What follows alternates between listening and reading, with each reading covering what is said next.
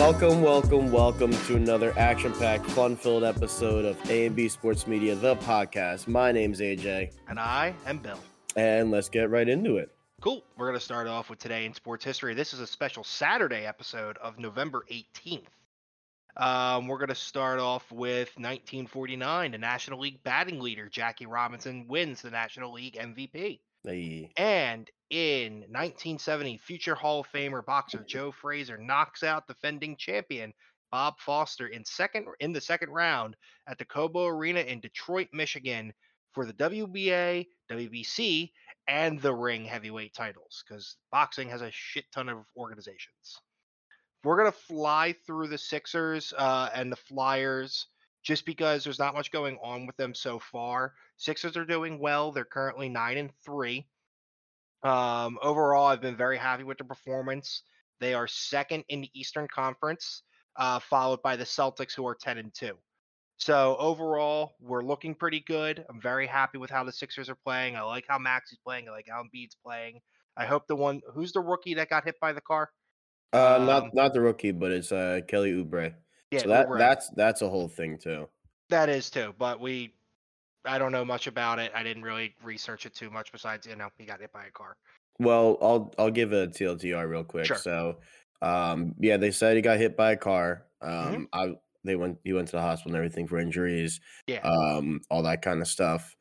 Then the police were trying to find the recording for it, and they the camera for it. Yeah. And they couldn't. And I guess someone leaked that it was a possible domestic violence thing. And then we found out that wasn't true because somehow TMZ got the Ring footage where Kelly Oubre is kind of he has his bike and he's kind of holding himself a little bit. And he walks in and he's like, yeah, I just got hit by a car, to his girlfriend. And his girlfriend's like, what? So it wasn't domestic violence, but yeah, that's where it's left off is after the TMZ video. It's it wasn't domestic violence. He probably did actually get hit by a car. So it was a hit and run. Okay. Yeah. So more information to come after that, but that's where we're at now with that. Fair enough. All right, moving out of the Sixers, we're going to go right into the Flyers, who are currently playing right now, by the way, against the Golden Knights. Guess the score, AJ. The Flyers? Yeah. 2-0. Who? Flyers. Yeah, they are. Bang. Vegas 13-3-1. The Flyers are 8-7-1. Mm-hmm. But they're in the second period, about 16 minutes in, and they already scored twice. Ooh, let me actually go ahead. Good. Flyers right now, they're not doing terrible, about 50-50. Like I said, 8-7-1, so technically 50-50 because it's an overtime loss. They're in the middle of the pack of the Metropolitan Division. They're pretty much tied up with the Devils and the Penguins right now in that area. They're winning against higher level teams like the Hurricanes, the Kings, the Ducks, but then we do dumb shit and lose against the Sharks, who were on a 12-game losing streak. I told you that was going to happen. I think it was a hiccup. It is what it is, but they bounced back from it pretty quickly, and they're not looking bad. I'm honestly very happy for them. I want to see them keep going. I sent this to you Thursday, and it's what the Flyers rank with a whole bunch of stuff. Yeah. Goals for their 6. What is this? Goals against their 10th. Goals share 11th. They're 31st in power play percentage. So they're the worst in power play. I hate our power play. Always will. If we had a better power play, we actually might have a significantly better record. Which I wholeheartedly agree. But the power play on our team is terrible because that's always been fucking bag it around 10 times and then that's always been. But yeah, someone used this graph and they tweeted, "Are the Flyers the best worst team in the NHL?" Yes, pretty accurate. Pretty accurate. All right, we're gonna get moving on from the Flyers. Like I said, we're gonna go right into MLS because we are in the playoffs right now. And sure enough, Philadelphia did make it to the semifinals. They did win their second game against New England 1-0. And now they will be playing the number 1 seed again, Cincinnati, on November 25th at 8 o'clock on Apple TV. So I don't know how I'm going to watch that. We got some time until that game. Actually, yeah, semifinals don't really start until the 25th or 26th. I'm very excited to see our team go up there, hopefully get back into the MLS Cup again. Because if that's the case, then shit, we may have Philadelphia getting one of the first what's it called, cups back finally. Maybe. Hopefully. Maybe. Cincinnati's no slouch though. They're the number 1 seed for a reason. We only what's it called? Tied them last time we played. But they did struggle against the number 8 Red Bull New York on the second game and only winning in the shootout. So who knows? Hopefully Philadelphia they have only one game to play. Otherwise, if Philadelphia wins, they're either going to be playing against Orlando or I know I did this last week and I couldn't remember who the hell they were. And Columbus. It's between one of those two. And then if after that, LA is still an option against them. They're playing against Seattle. And then Houston and I forget, SKC is St. Louis, if I remember. Kansas City, never mind. Kansas City. So we may see us doing a rematch this year. Philadelphia versus LA. It'll be good. So here's the big shit. Formula One is currently in Las Vegas for the first inaugural Las Vegas Grand Prix. It is a fucking mess. So here's how. So I've never really explained like how Formula kind of like race weekend works. Technically, race weekend usually starts on a Thursday, and Thursday and Friday are known as free practice. All the racers get to go out on the course, test the cars out, drive around, try tires, like just get a feel of the course. Free practice 1, whatever. Free practice 2 was a shit show. Free practice 2 had let me backtrack just a little bit. Because this course is literally made on the strip, they had to, repave the roads for FIA, Formula One's like organizers. They have to make sure the road is good, cover all potholes or bolt them down, do all of these things to make sure the track is safe to drive on. Well, they fucked up. There was a manhole that was popped up during FP2 that knocked Carlos Sainz's car. All the underbridge of it got fucked up. So here's the worst part of it too. They give the FIA, because of that car getting screwed up, they gave him a 10 grid penalty. Yeah, the FIA did that. And they tried to appeal it and they denied it. They're like, no, you messed up by getting in your own accident because we didn't do the track well enough. Good job. That's crazy. It's BS. So here's the next part too. The track itself, or the FP2, people watch these things because people are interested. And usually you buy these 3-day packages, to watch everything go on. When he got into the accident, that was 6 minutes in. It was short. Jesus. FP2 was in, out, done. So they were going to let them continue. Like afterwards, that was at 2 a.m. And what they did was then removed all the fans from the stands. Because they were like, it's late. We don't want people here anymore. Go home. Kicked people out. They kept going into the net, like into 2 a.m., 3 a.m., whatever.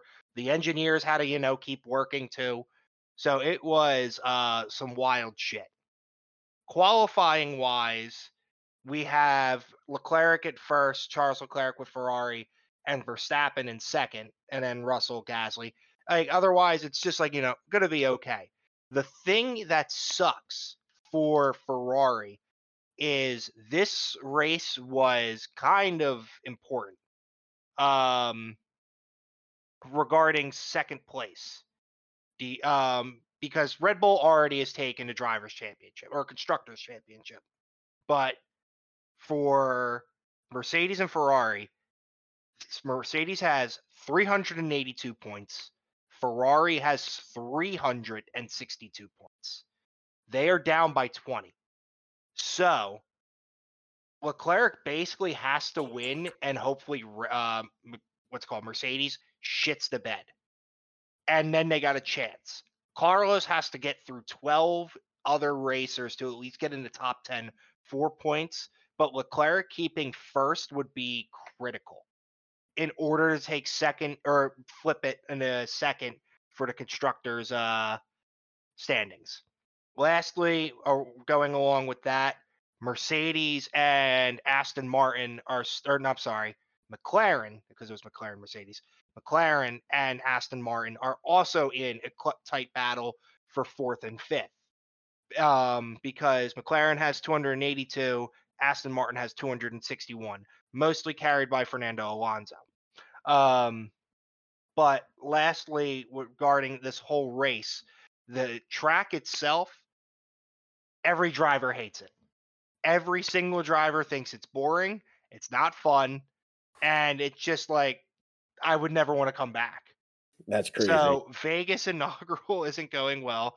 And one last little tidbit I remember finding out recently too. One of the bridges that was like overpassing the track where, people like F1 was blocking all the views because, money. One of the bridges failed a suspension test, so they had to close off the bridge. Jesus. The bridge is fine itself, but they couldn't have all the people standing on it, basically. So, Jesus. yeah, I'm not watching this race because it's at 1 a.m.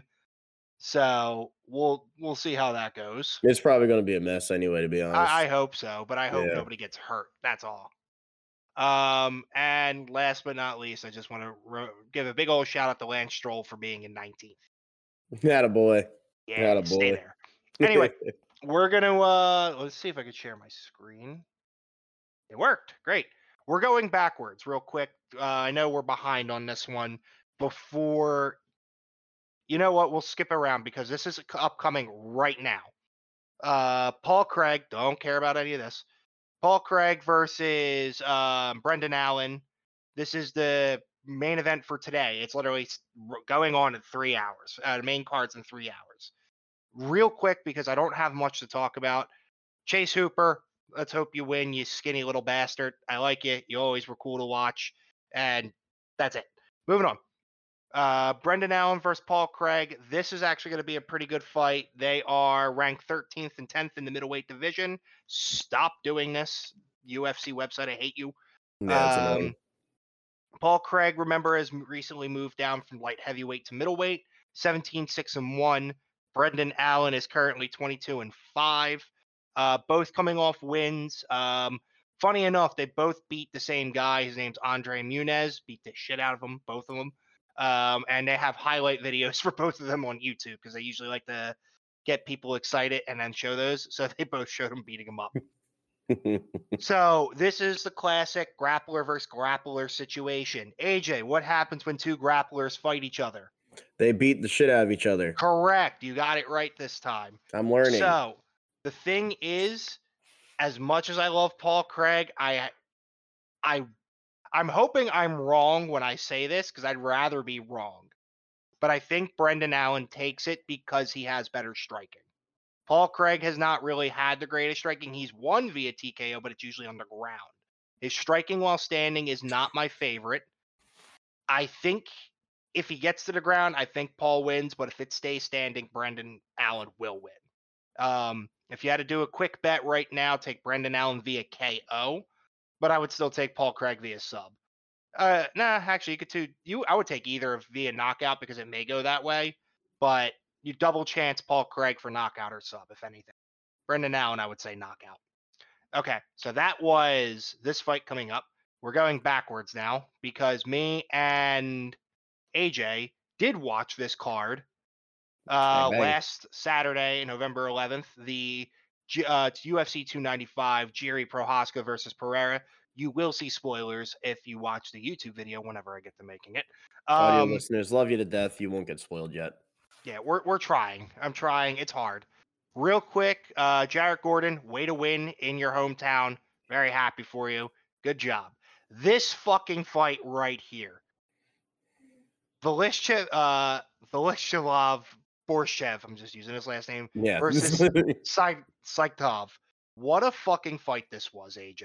This is the one where we saw the 3 rounds of crazy chaos. The They were first just round, it was going all the in. man, Borshchev.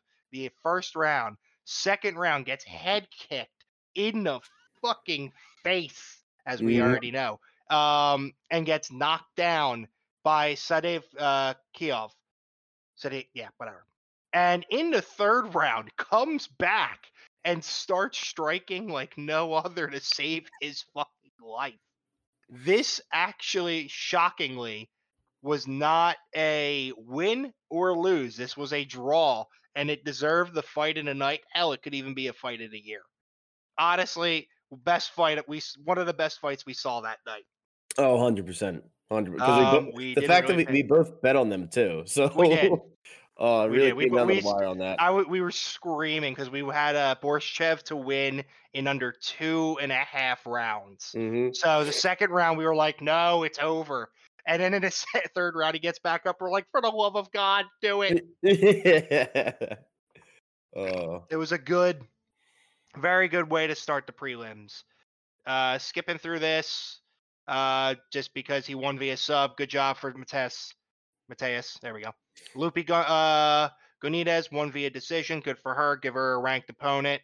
And then Steve Erkrig, good for him for winning via decision. Moving on into the top, the main card, just flying right through.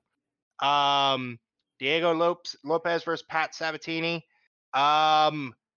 This hurt a little bit because Pat Sabatini, is from the area, so very, very sad to see the man lose. And Mhm. I hate this, not say spectacular fashion, but he got knocked out hard for that one. Diego Lopez was looking real sharp. If anything, give him probably another fighter and then take him to a ranked opponent afterwards if this streak is still going. Overall, there was a moment where it was actually looking good for Pat, but when they were getting out of a scramble, Diego just saw red and just had the perfect timing and finished Pat. Again, very big shame. I would like to see Pat continue to fight. I know he will, but props to Diego for winning. Moving on, Benoit Saint Denis versus Matt Frivola. This was another quick one. I said it last week that Benoit, or Saint Denis, I'm just going like that, comes in hot, he's gonna win. Sure as shit, he did. First round, they were both on the ground, got back up. I think Saint Denis threw another head kick and then some strikes, knocked the shit out of Frivola. The end of that. He is now ranked, I believe it's 11th, and let's see, 11th, yeah, 11th in the Yeah. lightweight division. He's calling real high for like Dustin Poirier.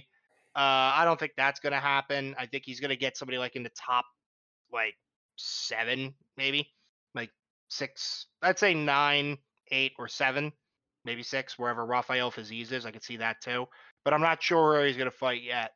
Same thing with Frivola. He's probably gonna fight down for now, and then hopefully work his way back up. Overall, a very quick, good fight with a first round knockout at 1:31. This was actually shocking. Not really, but Jessica Andre versus Mackenzie Dern. Two very, very great mixed martial artists. I love watching them fight. Jessica came out because, as if you follow her background at all, she's paying for a divorce right now and needed every bit of lawyer fee money that And she can get. And as she soon as you delivered. said that, immediately bet on her. I did Immediately too. bet on her. I did too. We what's it called? She came out and was able to get shots on Mackenzie where Mackenzie was just staying in the pocket too long. And during the second round, you could tell it was really affecting Mackenzie to where she just got dropped, and that was the end of her. So that's good for Jessica. Jessica definitely needs to still win a couple more fights to go back for the belt, but it was a great showing for her overall. Mackenzie's not done with the strawweight division. I know that. Give her a couple more fights, same thing. She may bounce back, and we may see them fight again later down the line. Moving on to the first of the title bouts. Sergey Pavlovich versus Tom Aspinall. This was one of the more exciting fights that I wanted to see. It was also stupid quick because it was also another one round knockout. Tom basically came off a 2-week training camp, which barely involved him training much because he hurt his back.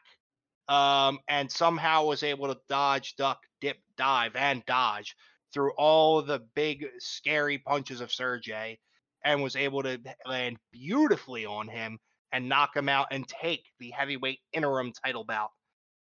Sergey, God bless him, though, still scary man. He will definitely be defending that #1 spot, #2 or 3, whatever he is, for a while. I think he deserves to fight anybody that needs to come up, kind of like a gatekeeper. Tom, he's in a weird spot right now because the UFC wants to have Stipe and John Jones fight for the heavyweight bout because they're both going to basically retire afterwards. If Jones win, he retires. Stipe is going to retire anyway, and then Tom's already going to be the heavyweight chip. Tom's calling out both Stipe and John Jones, but Jones is injured, so give him Stipe. I got no complaints about it. Just let it happen. Yeah. But the UFC probably won't let that happen. Otherwise, moving on to the last but not least light heavyweight title bout. Jiri Prochazka versus Alex Pereira. And my God, that man scares the ever-living shit out of me. It's the face of a cold-blooded killer, but he is actually pretty funny, too. This was another short one. In the second round at 4 minutes and 8 seconds, Alex Pereira now claims the light heavyweight title and is one of the very few UFC fighters that has ever had received gold in 2 different weight classes. He was the champ at middleweight, and he was the champ at light heavyweight.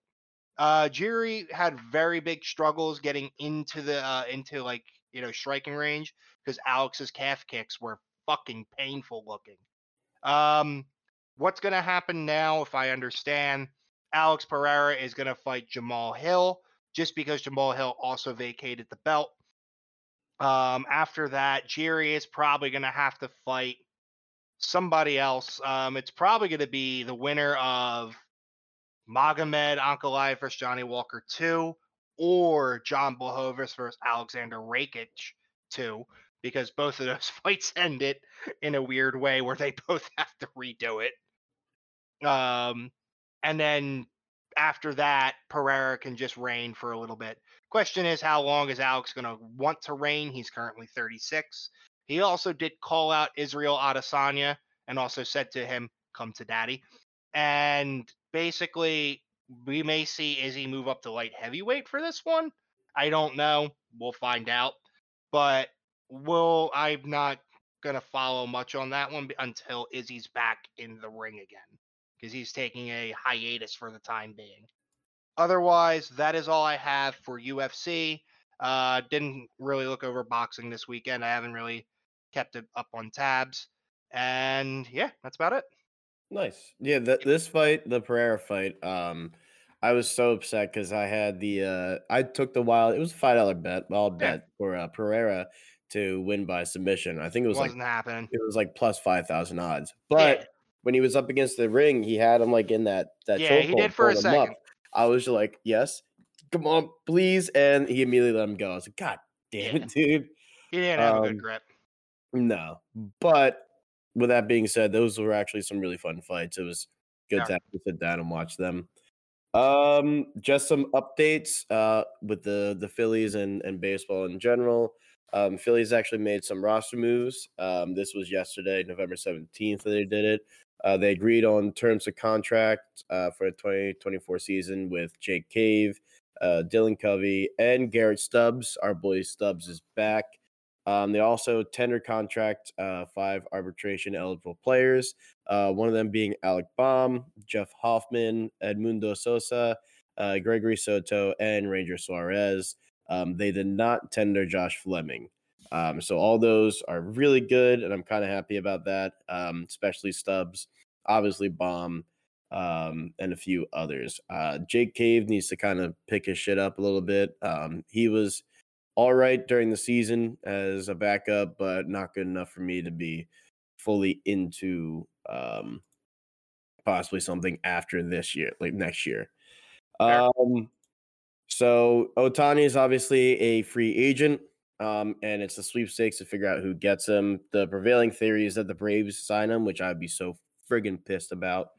But on the other end, obviously Phillies have been linked to him and other people, but the Dodgers are very aggressive. Well, this is what a source says. The Dodgers will be very aggressive, looking to sign the two-way superstar Ohtani, Mike Trout via trade. So looks like they're willing to give up their best prospects in exchange for landing Trout and Ohtani. So we'll see about that. Pretty much the prevailing story is that the Angels will not have either of them. Especially, I don't think they even sent a qualifying offer to Ohtani anyway. So curious to see where that goes in that respect. But if the Phillies do not get Ohtani, they are linked to a stud pitcher in Japan, Yoshinobu Yamamoto. In the last three seasons, in the Pacific League, he went 18-5 with 1.39 ERA and 206 Ks. In 2022 season, 15-5, 1.6 ERA, 205 Ks. And last season, 16-6, 1.21 ERA and 169 Ks. He was also one of the other aces that pitched with Ohtani in the World Baseball Classic, and the Phillies are linked to them heavily. So if we get him, I think that him and Wheeler would be absolutely disgusting. It would be a significant improvement, but it's another sweepstakes, so we'll have to see if we get him. Honestly, this MLB offseason is going to be very crazy. I'm excited for it because there's a lot of big names and a lot of changes. No, but sadly, people don't think the Phillies are signing Nola, obviously, but the Braves are a possible landing spot for him, which which would suck because I know for a friggin' fact if he goes to the Braves, he's dicing us up. He's dicing us up. Oh, absolutely. It's going to be one of those games. Moving on to football, there was some Sunday Night Football stuff. Shout out to JJ. How do you Zachariason? That's his Twitter handle, but he does a lot of after Sunday. Looks at a lot of the data and stuff like that. So I kind of like to give him a shout out while I'm using his numbers. But Miles Sanders played 40% of the Carolinas' offensive snaps this week, which was doubled from the two previous games. But he's still the backup. Chuba Hubbard's still the guy. DJ Moore in week 5 had 49 PPR points, just that one game. The 5 games since, he's had 49.3 PPR points. So huge drop off. Fields is coming back, so he should have a bigger, production with that. Yeah. Same with Darnell Mooney. So we'll see how that goes because that offense was humming before he got hurt. So I'm curious to see if he hops right back in and gets offense going, or if it takes him a little bit. No, excuse me. So Ramondre Stevenson, he played 68% of England's snaps, and he's now hit a 14% plus target share in each of the last 5 games. So that's good for him, getting the volume he needs. Amari Cooper, in games where Deshaun Watson plays the majority of Cleveland snaps, he has 17.6 PPR points. In games without Watson, he has 9. And Watson is out for the season. So for all the Amari Cooper, for all the Amari Cooper, I'm a big fan of the rookie that they have right now playing for this week, DTR. The only issue is that when Watson, he was supposed to play, it was against the Ravens. He was supposed to play against the Ravens, and then last second, like the game was about to start, last second, he goes out. They throw in the rookie, and throwing in a rookie with no preparation against one of the best NFL defenses, the man threw like 3 picks and everything. In preseason, he looked really good, and I mean, I can't really doubt him for that. Outside of maybe protecting the ball a little bit more. But with Deshaun Watson out, DTR is in line to start this week. He has some preparation, but he's going up against the Steelers defense. So it's another tough task to ask the rookie. So we'll see how he performs with some preparation. I don't think he, as high as I am on him, I don't think he really, blows anything away, but he's definitely not doing the 3 picks again. But Amari Cooper and Elijah Moore, people be wary about starting them. If you still can, for our keeper league, this is our last week for trades. Make sure if you can possibly trade away Amari Cooper, get some players for that, stuff like that, or hold on to them and risk the biscuit.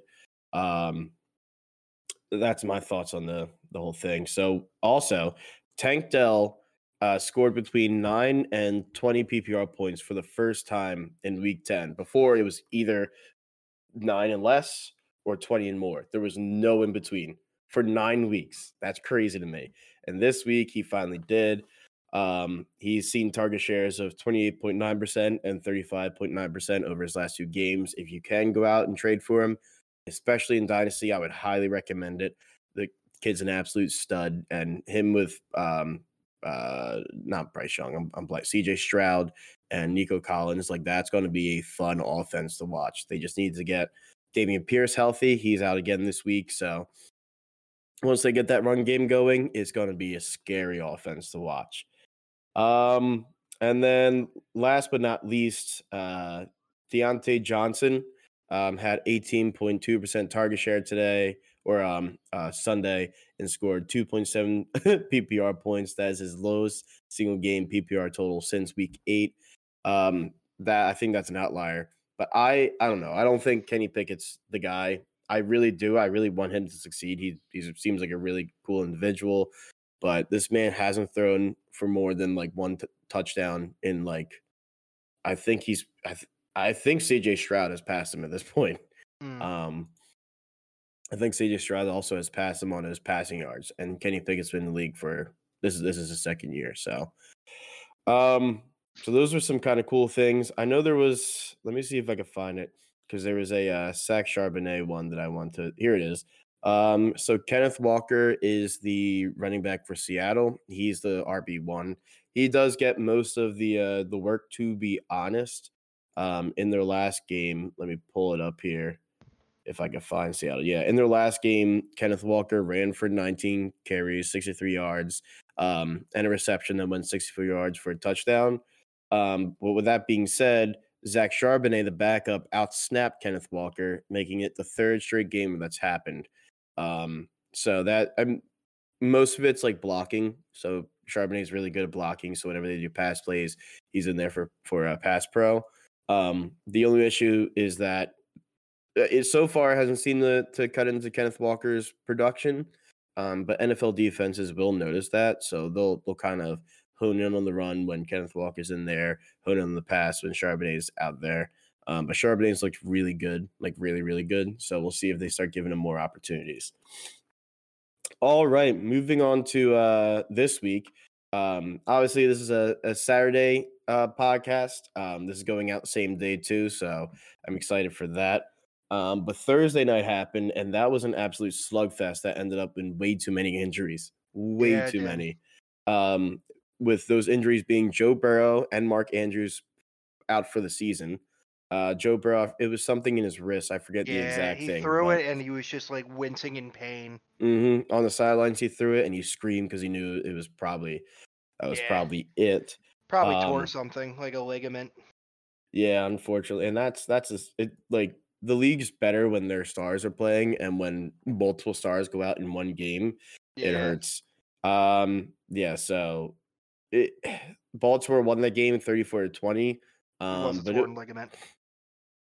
Yeah, so he'll have to get surgery on that. But it was a slugfest even before that. Even Lamar Jackson looked like he was going to be hurt for a second. And everyone was like, "This game is just from hell, dude."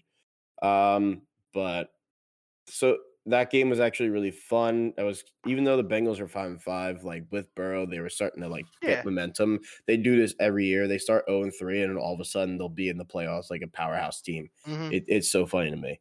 But moving on to tomorrow's Sunday slate, there's a lot of games that are going to be like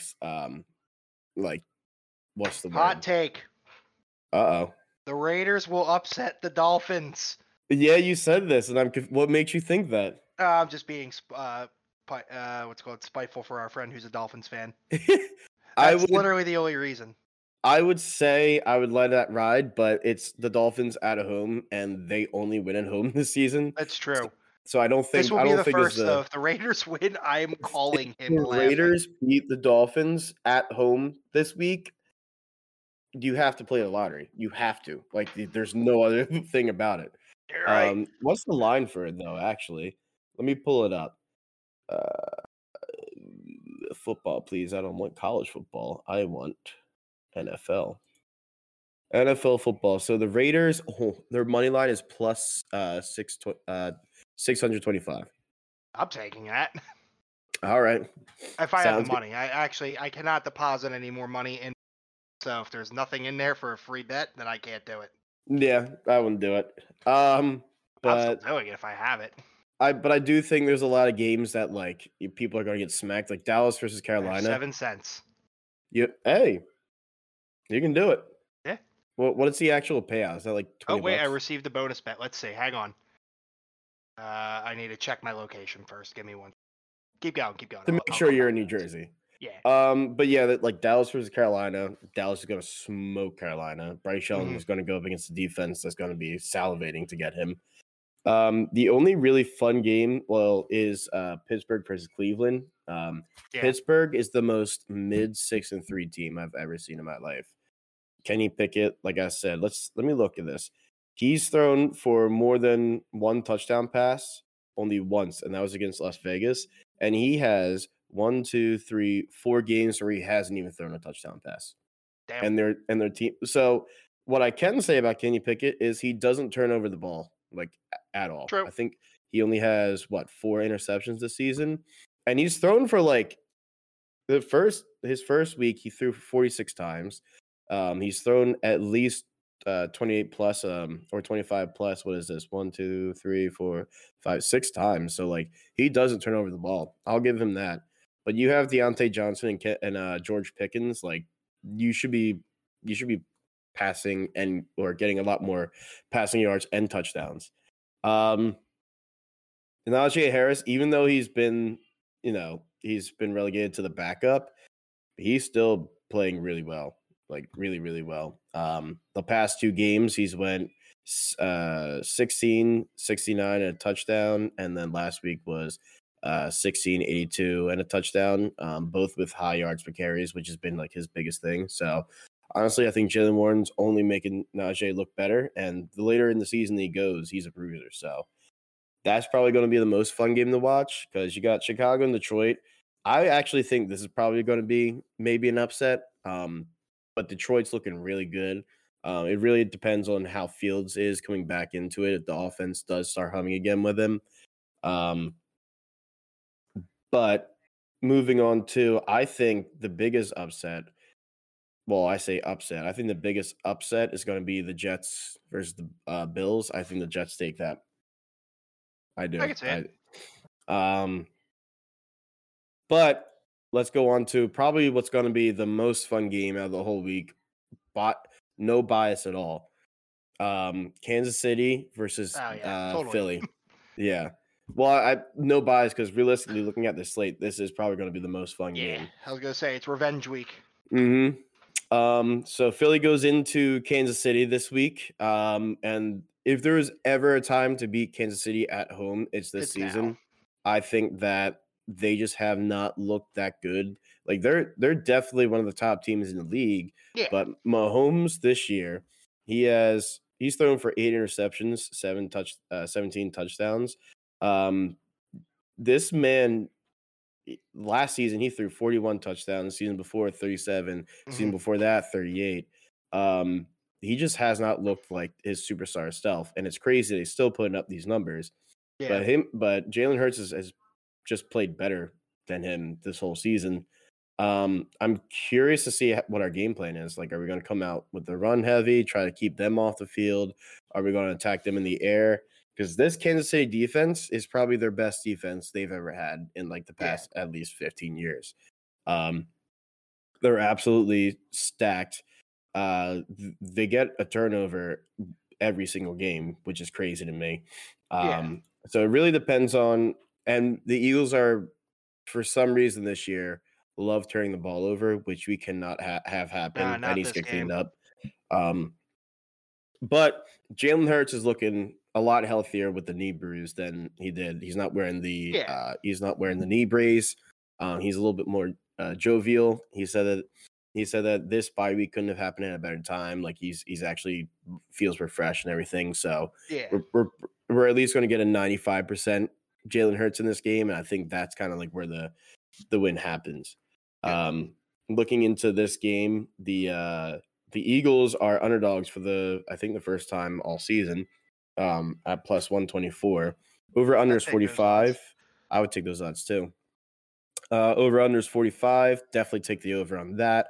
And the spread's +3 or -3 Chiefs. Excuse me. Honestly, yeah, I would definitely take the money line on the Eagles, money line on the over, probably parlay that. Anytime touchdown scorer, I would take Travis Kelce's -110. I don't know. I mean, he's definitely going to probably score a touchdown. He's like their best receiver. Pacheco's +110. That's not bad. I would probably look towards more Rashee Rice. He's +240, or Devontae Smith at +240 as well. And if you're want to get real saucy, Patrick Mahomes, he's +310. But where Mahomes is normally like the big shifty, like he'll find a way to get into the end zone, he does not have a rushing touchdown this season. Really? At all. What was it? Let me pull up last season's. Where last season's he had 4. Yeah, which is the most.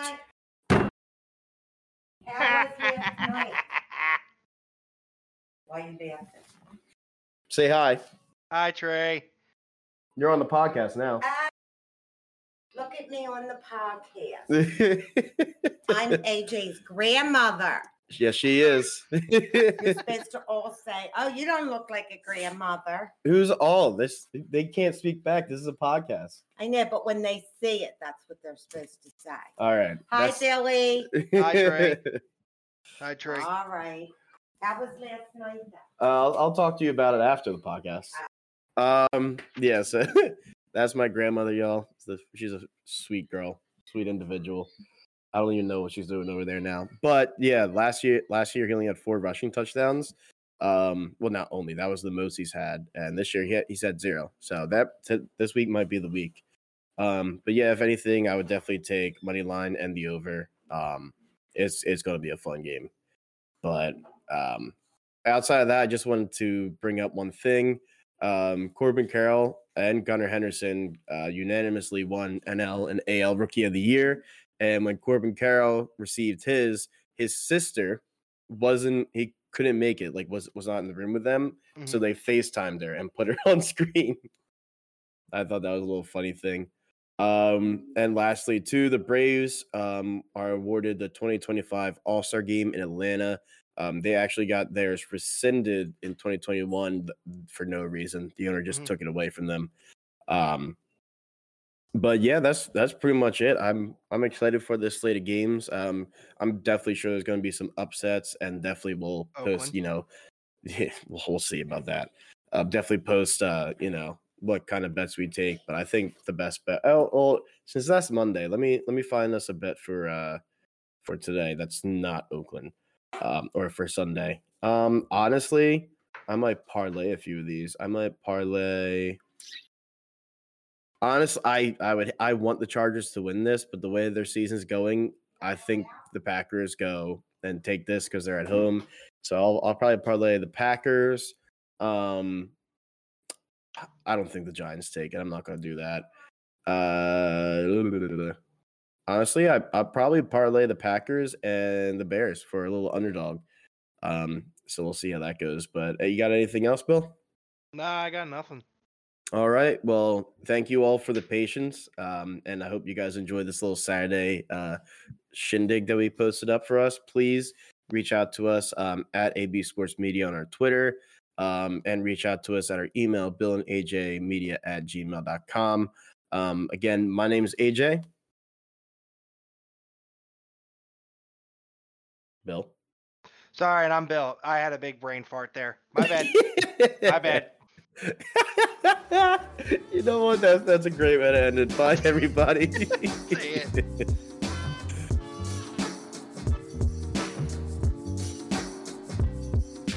If gambling has become a problem for you or for someone you know, please call 1-800-GAMBLER to seek free, confidential 24/7 problem gambling assistance. You can also text support to 53342 to get more information about problem gambling behavior.